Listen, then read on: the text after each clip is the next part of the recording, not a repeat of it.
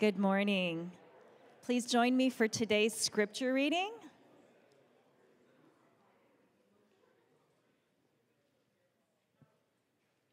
They're selected passages from Proverbs. The righteous care about justice for the poor, but the wicked have no such concern. The uncultivated field of the poor yields abundant food, but without justice it is swept away. All the days of the needy are miserable, but a cheerful heart has a continual feast. The rich rule over the poor, and the borrower is a slave to the lender. Wealth attracts many friends, but a poor person is separated from his friend. Rich and poor have this in common: the Lord makes them all. The poor and the oppressor have this in common: the Lord gives light to the eyes of both. It is better to be of a lowly spirit with the poor than to divide the spoil with the proud. The generous will themselves be blessed, for they share their food with the poor. Those who give to the poor will lack nothing, but those who close their eyes to them receive many curses.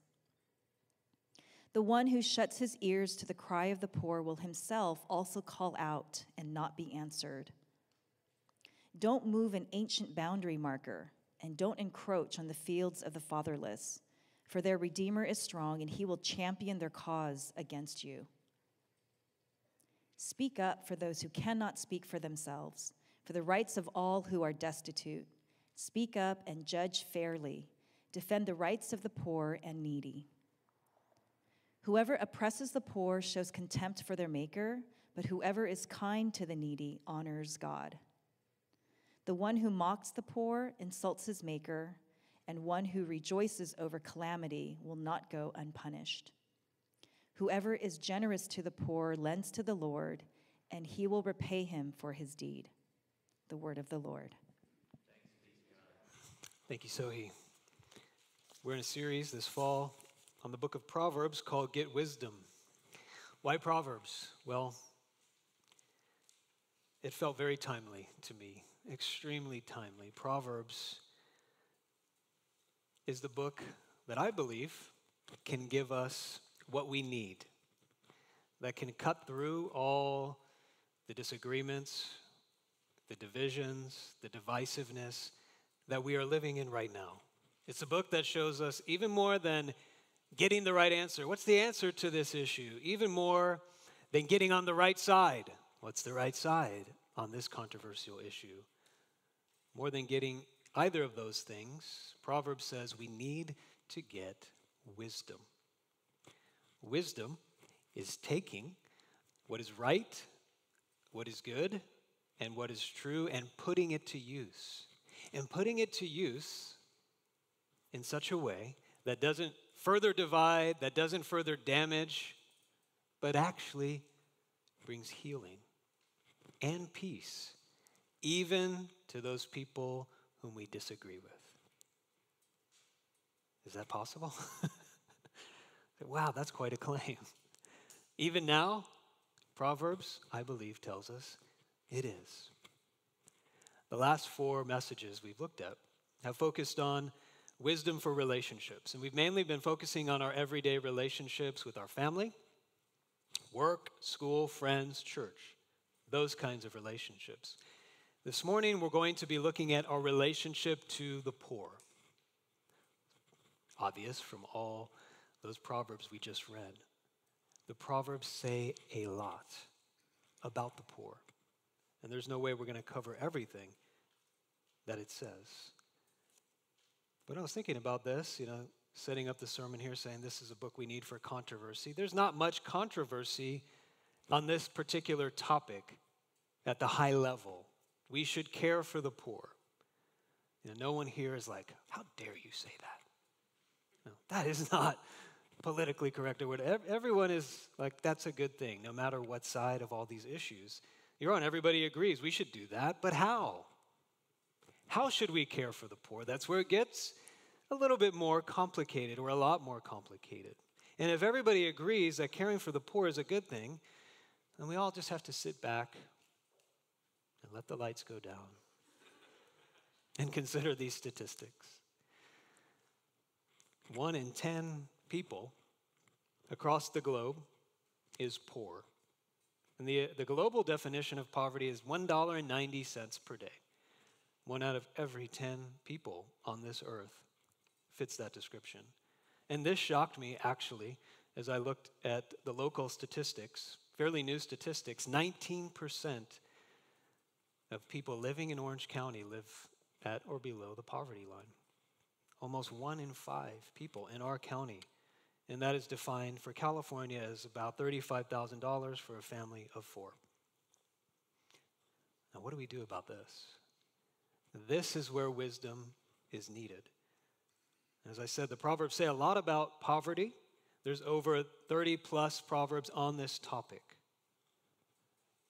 Proverbs says, in summary, that truly and actively caring for the poor is one of the main ways that we can tell whether we have a living and active faith. That actually makes a difference. The word for that in the Proverbs is the word righteous or righteousness. Righteousness is kind of, a technical, churchy type of word. It means right relationship. The righteous is in right relationship with God, with others, and even beyond that, into their social environment and even into their natural environment. That is the righteous person. Now, with all the controversy we've been living through, there's something that I feel like is not up for debate anymore, and that is this. Everyone at some level separates the world into categories. Good, bad, righteous, wicked. Not just Christians who've been guilty of this kind of thing or thinking about these categories like that. And not just religious people. People say, well, the far left is over there, and everybody else is over here. Wicked, righteous. Other people say the far right is over there. Wicked, everybody else not over there, righteous. Or some people say those people who are guilty of those types of sins that we would say that's wicked, they're over there, and the rest of us are over here. We all separate the world in some way. What does the Bible say separates the righteous and the wicked person? Where you have these over here and those people over there. Look at Proverbs 29:7, and we can flip to that slide. It says it very, very clearly here. The righteous care about justice for the poor, but the wicked have no such concern. The wicked may say they have a concern for the poor, but it's no real true concern that makes any difference in their lives or leads to any action. And here, Proverbs 29:7 says, here's a dividing line from the scriptures. Those who care for the poor and those who really, they just don't have any concern about it at all. Now, how do we get to become people who truly care for the poor? Like I said, there's a lot Proverbs says about this issue, but I think there are 3 core principles that give us the wisdom to become people who truly care for the poor. First, feel what it is like to be poor. The Proverbs don't just tell us to act for the poor. It does. Not just to understand the complex causes of poverty that causes poverty. It speaks to that. Not just warn us about what happens if we are people who don't really care. It speaks to that. But the Proverbs does something that is unique and that is critical. We need this for any of that other stuff to make an impact on us. Act for the poor. Listen to these warnings. Understand the complex causes of poverty. It all kind of is just talk unless this hits home. The wise person cares for the poor because they have learned to feel what it is like to be poor. A number of Proverbs do this, and you have those printed in the bulletin, and I'm going to put those up on the screen as well. 13:23. Let's flip to the next slide. Yeah, let's keep it there.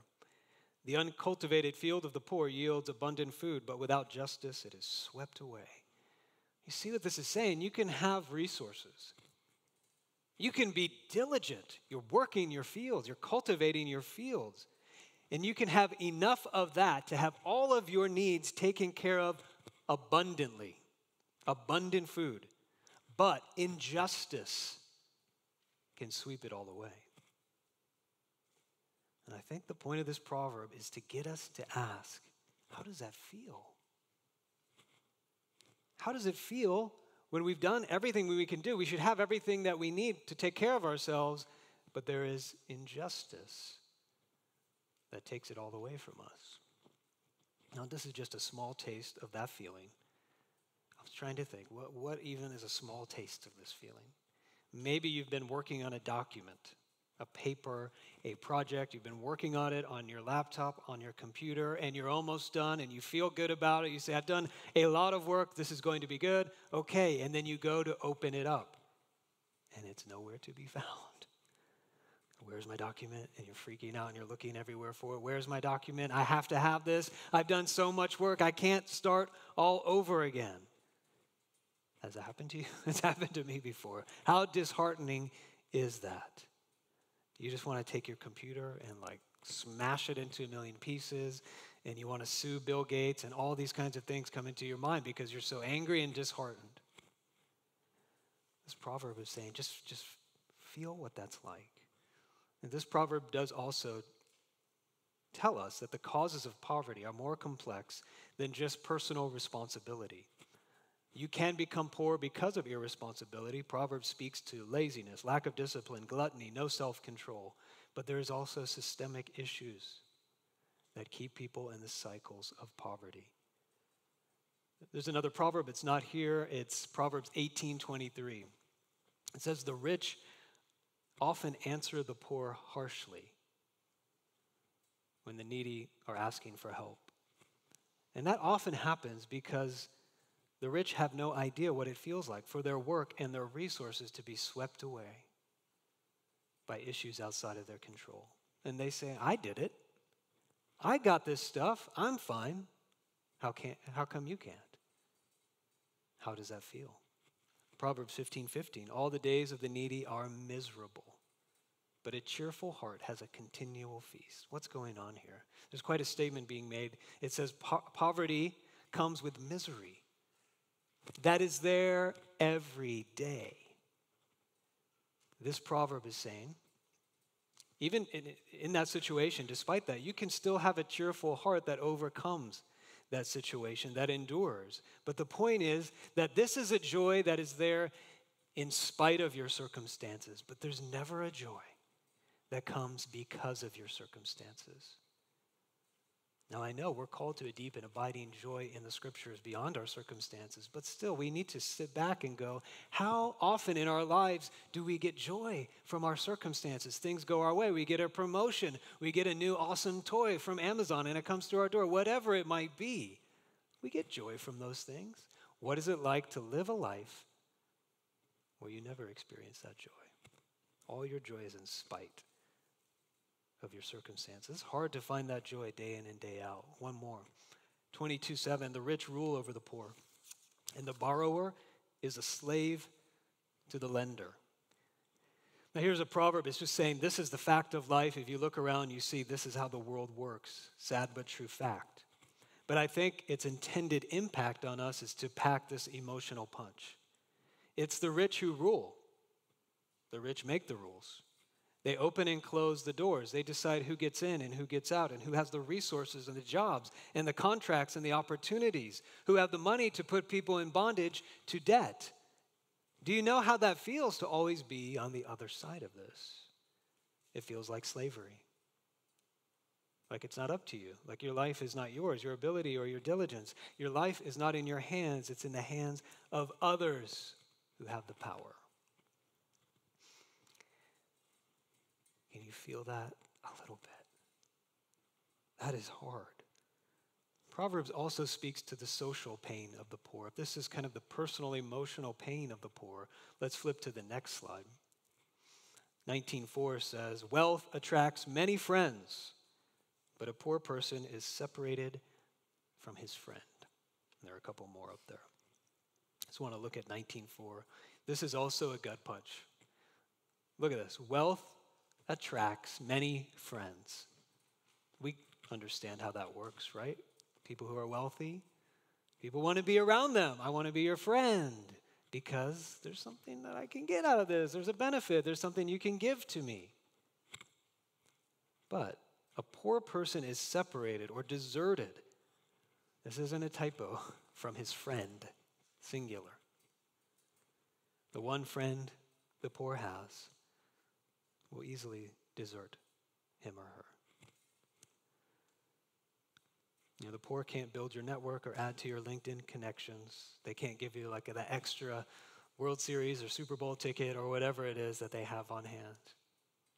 To befriend the poor is not to befriend someone for what they can give to you. And the poor feel this.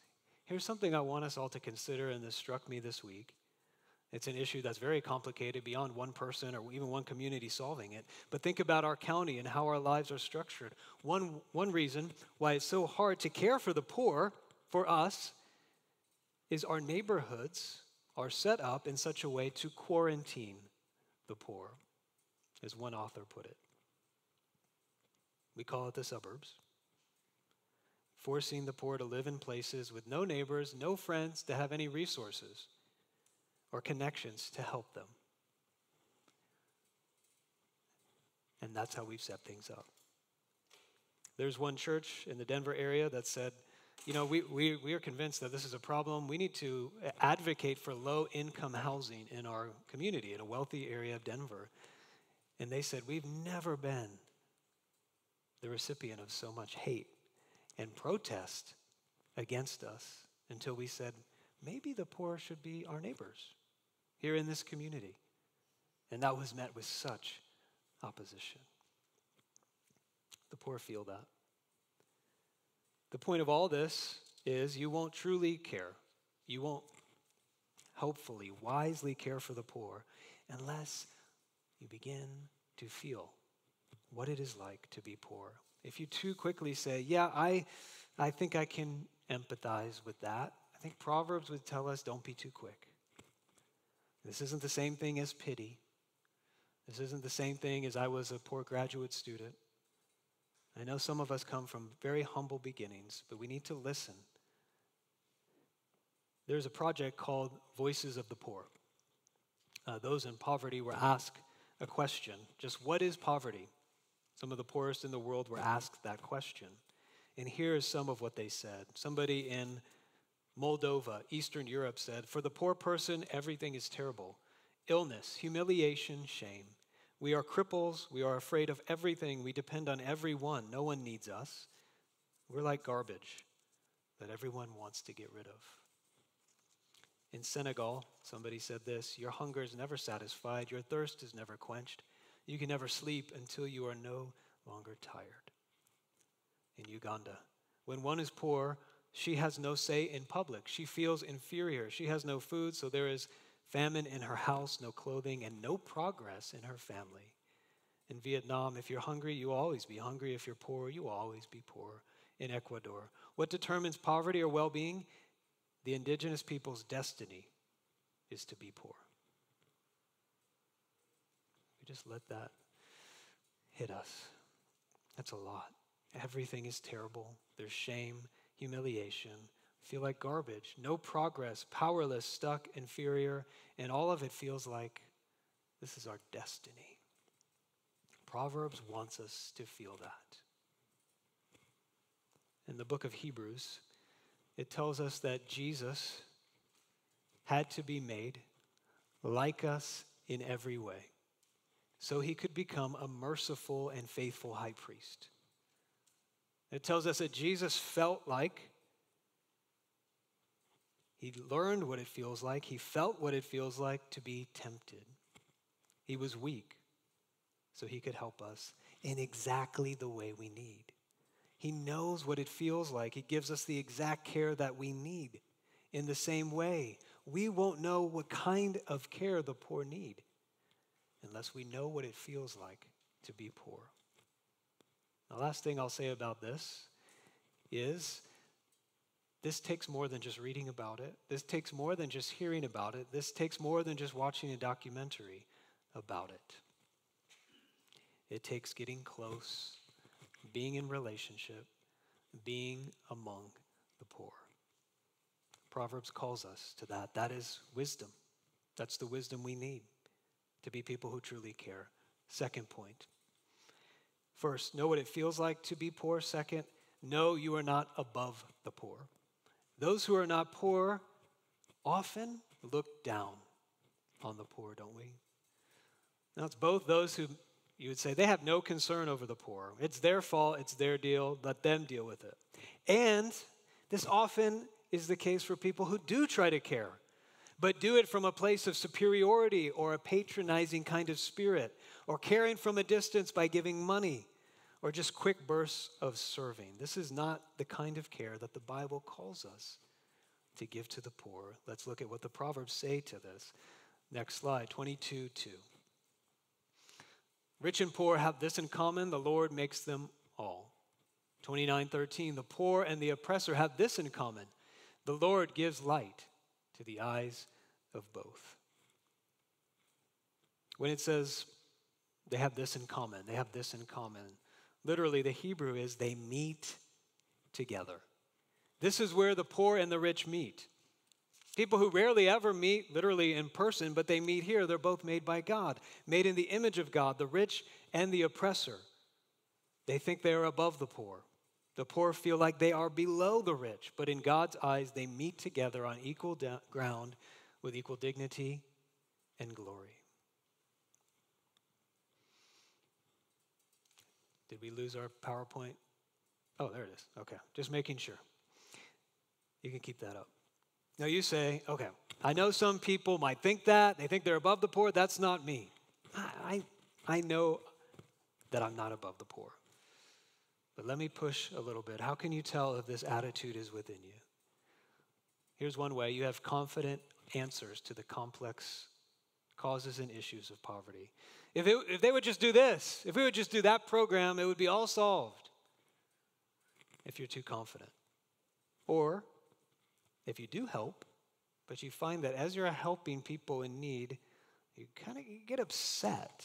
You get frustrated easily. You get angry at those you're trying to help and how they respond to that help. You feel like their lives would change better if they were just to follow your advice and do what you say. Or if you do serve the poor but never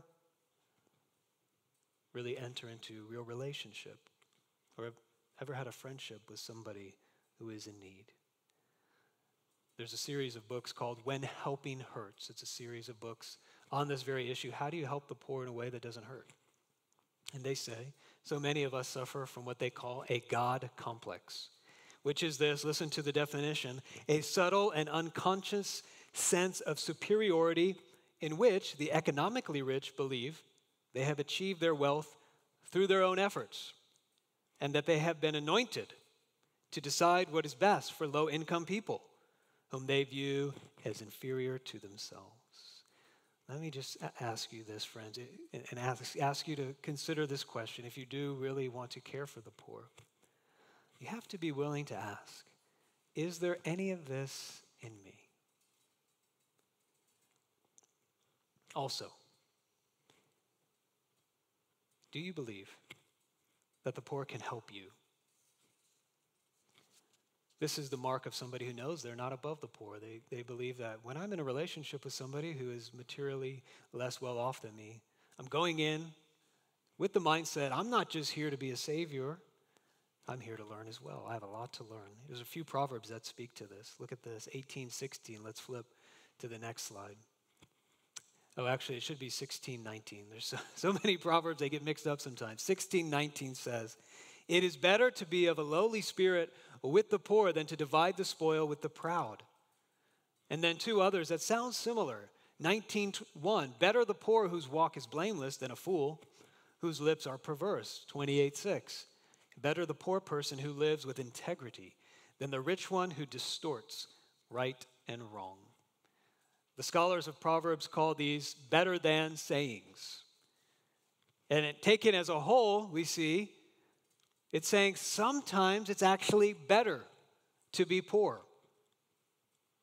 Despite all the hard realities that come with poverty, the poor who have humility, integrity, a vibrant spiritual walk with God have something to teach those who are rich. Those who don't have to think much about their material well-being. One of the points being made here is that when you are rich and you have resources, it's so much easier to become prideful. Like 16:19 says, to divide your spoil with the proud, to say, this is the spoil of the fruit of my efforts, look what I got. And to soak in pride, believing that it's because of you that you have all those things. Middle-class people, we like to point to the crimes of the poor sometimes, don't we? Because it kind of gets us off the hook. Those are the issues in that community. Here, God is pointing to the crimes of the middle class and the rich. Pride, compromise, dishonesty. And he's calling us in order to humble us. To say, no, you are not above the poor. If you don't know that, you won't really care for the poor. Let's move to our third point. We need to feel what it's like to be poor. We need to know we're not above the poor. And lastly, realize that our faith is inseparable from the poor. There are many belief systems, many religions, many people, like we said, would say, care for the poor. Everybody should care for the poor. That's agreement all across the board. But based on my study and my best understanding, no other belief system comes anywhere close to what Christianity says. And what Proverbs highlights, realize your faith is inseparable from the poor. Not just one of the virtues you must do, not just one of the duties on the list of what it means to be a good Christian. It is inseparable from the poor. Let me explain this in increasing levels of inseparability here. Number one, Proverbs 21:13. Maybe this caught your eye when we read it. How you care for the poor is inseparable from your prayer life. Let's move to that slide, 21:3.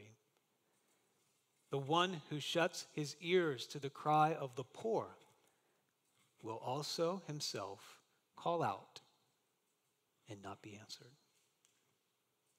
Is that true? That God is saying, if we don't hear, we just don't hear it, I don't know what's going on with the poor, I'm not hearing anything, that directly impacts, it's inseparable from our prayers. Next slide. How you care for the poor is inseparable from your trust in God. The generous will themselves be blessed, for they share their food with the poor.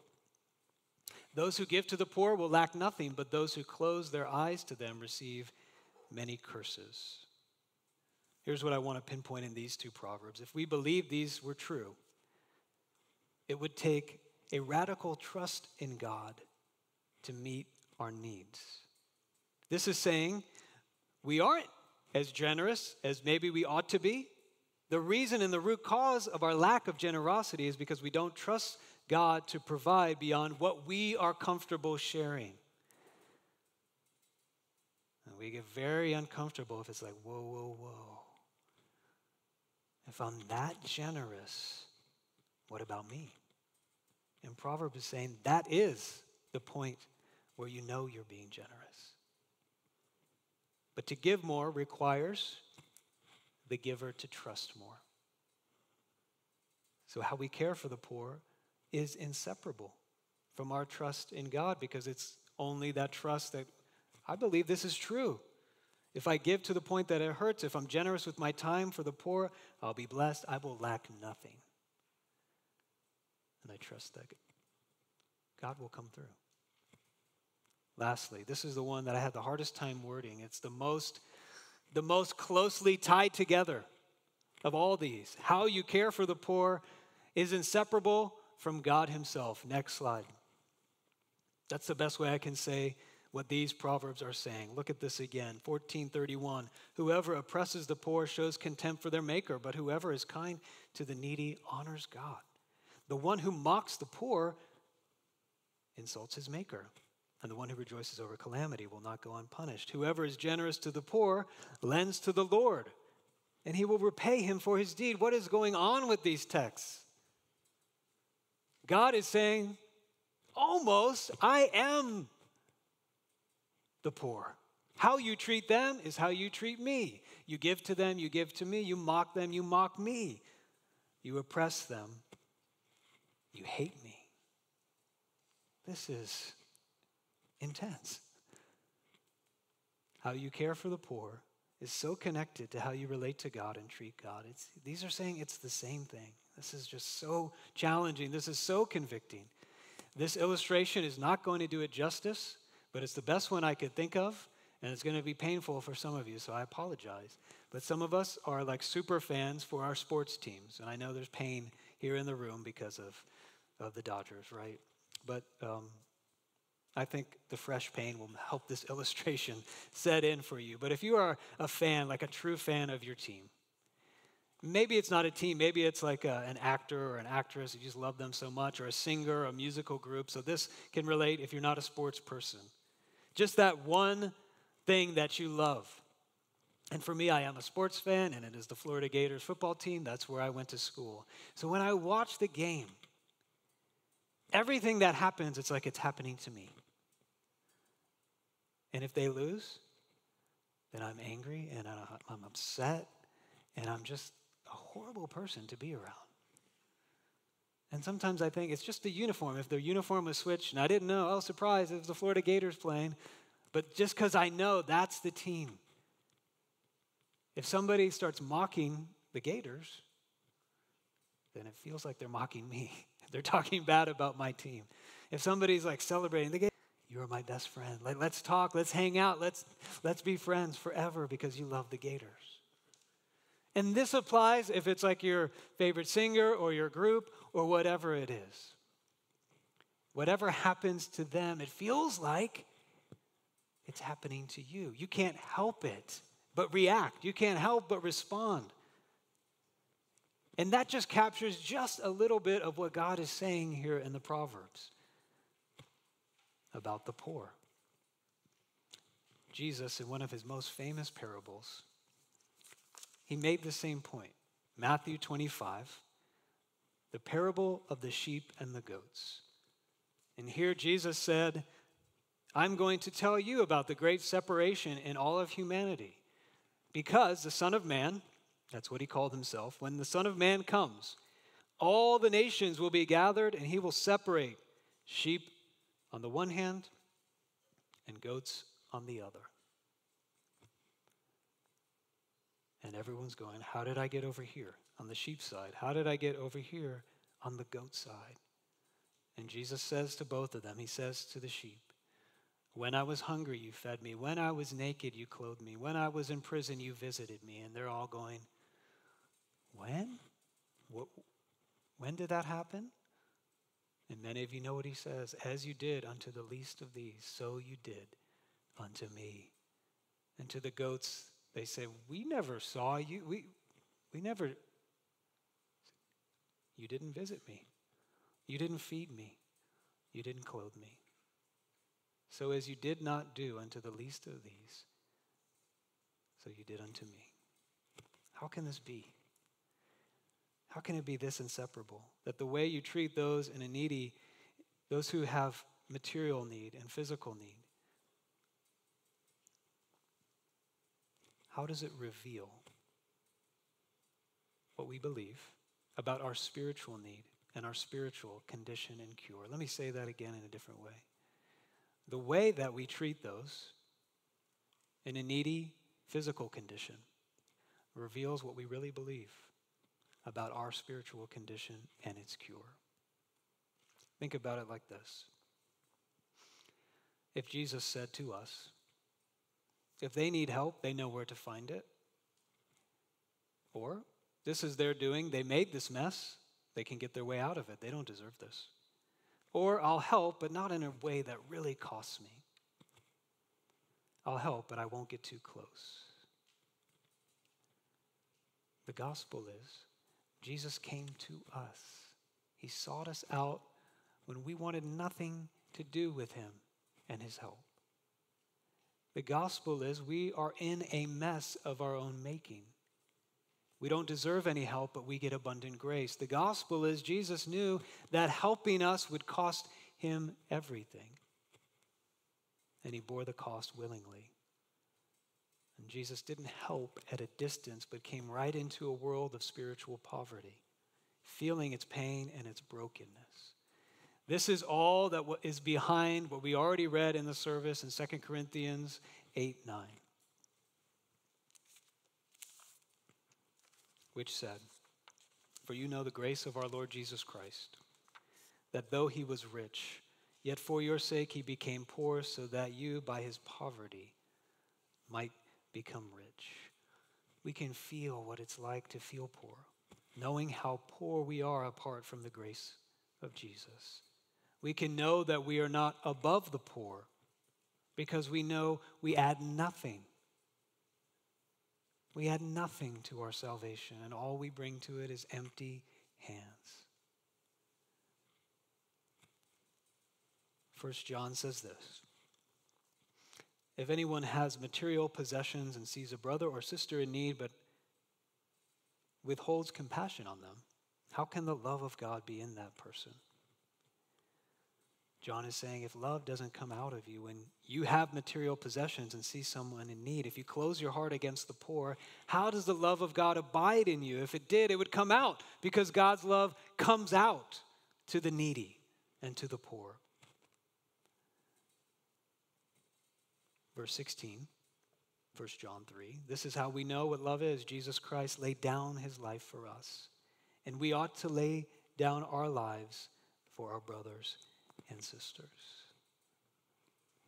This is saying to us, if love doesn't come out of us when we see the poor, then we need to be brokenhearted. We need to come spiritually poor. We need to come knowing and confessing the ways that we have seen ourselves as above those in need and say, "Break my heart, fill me with your love. Show me again that my only hope was that you laid down your life for me, so that I might have that love in me, activated and moving out when I see a person in need." Let's pray. Together, let's ask the Lord to give us that kind of heart. Jesus, we thank you that you didn't leave us in our poverty, in our nakedness, in our homelessness. But you emptied yourself. You became poor so that you might make us rich. You clothed us with your righteousness. And you gave us an everlasting home in the Father's family. We pray we be amazed at what love is this: undeserved, unearned, and completely and utterly free. I pray that our hearts would be broken again, that you'd fill us up with that kind of love so we could be people who are wise, gracious, and generous in how we care for the poor. We ask it in your powerful name. Amen.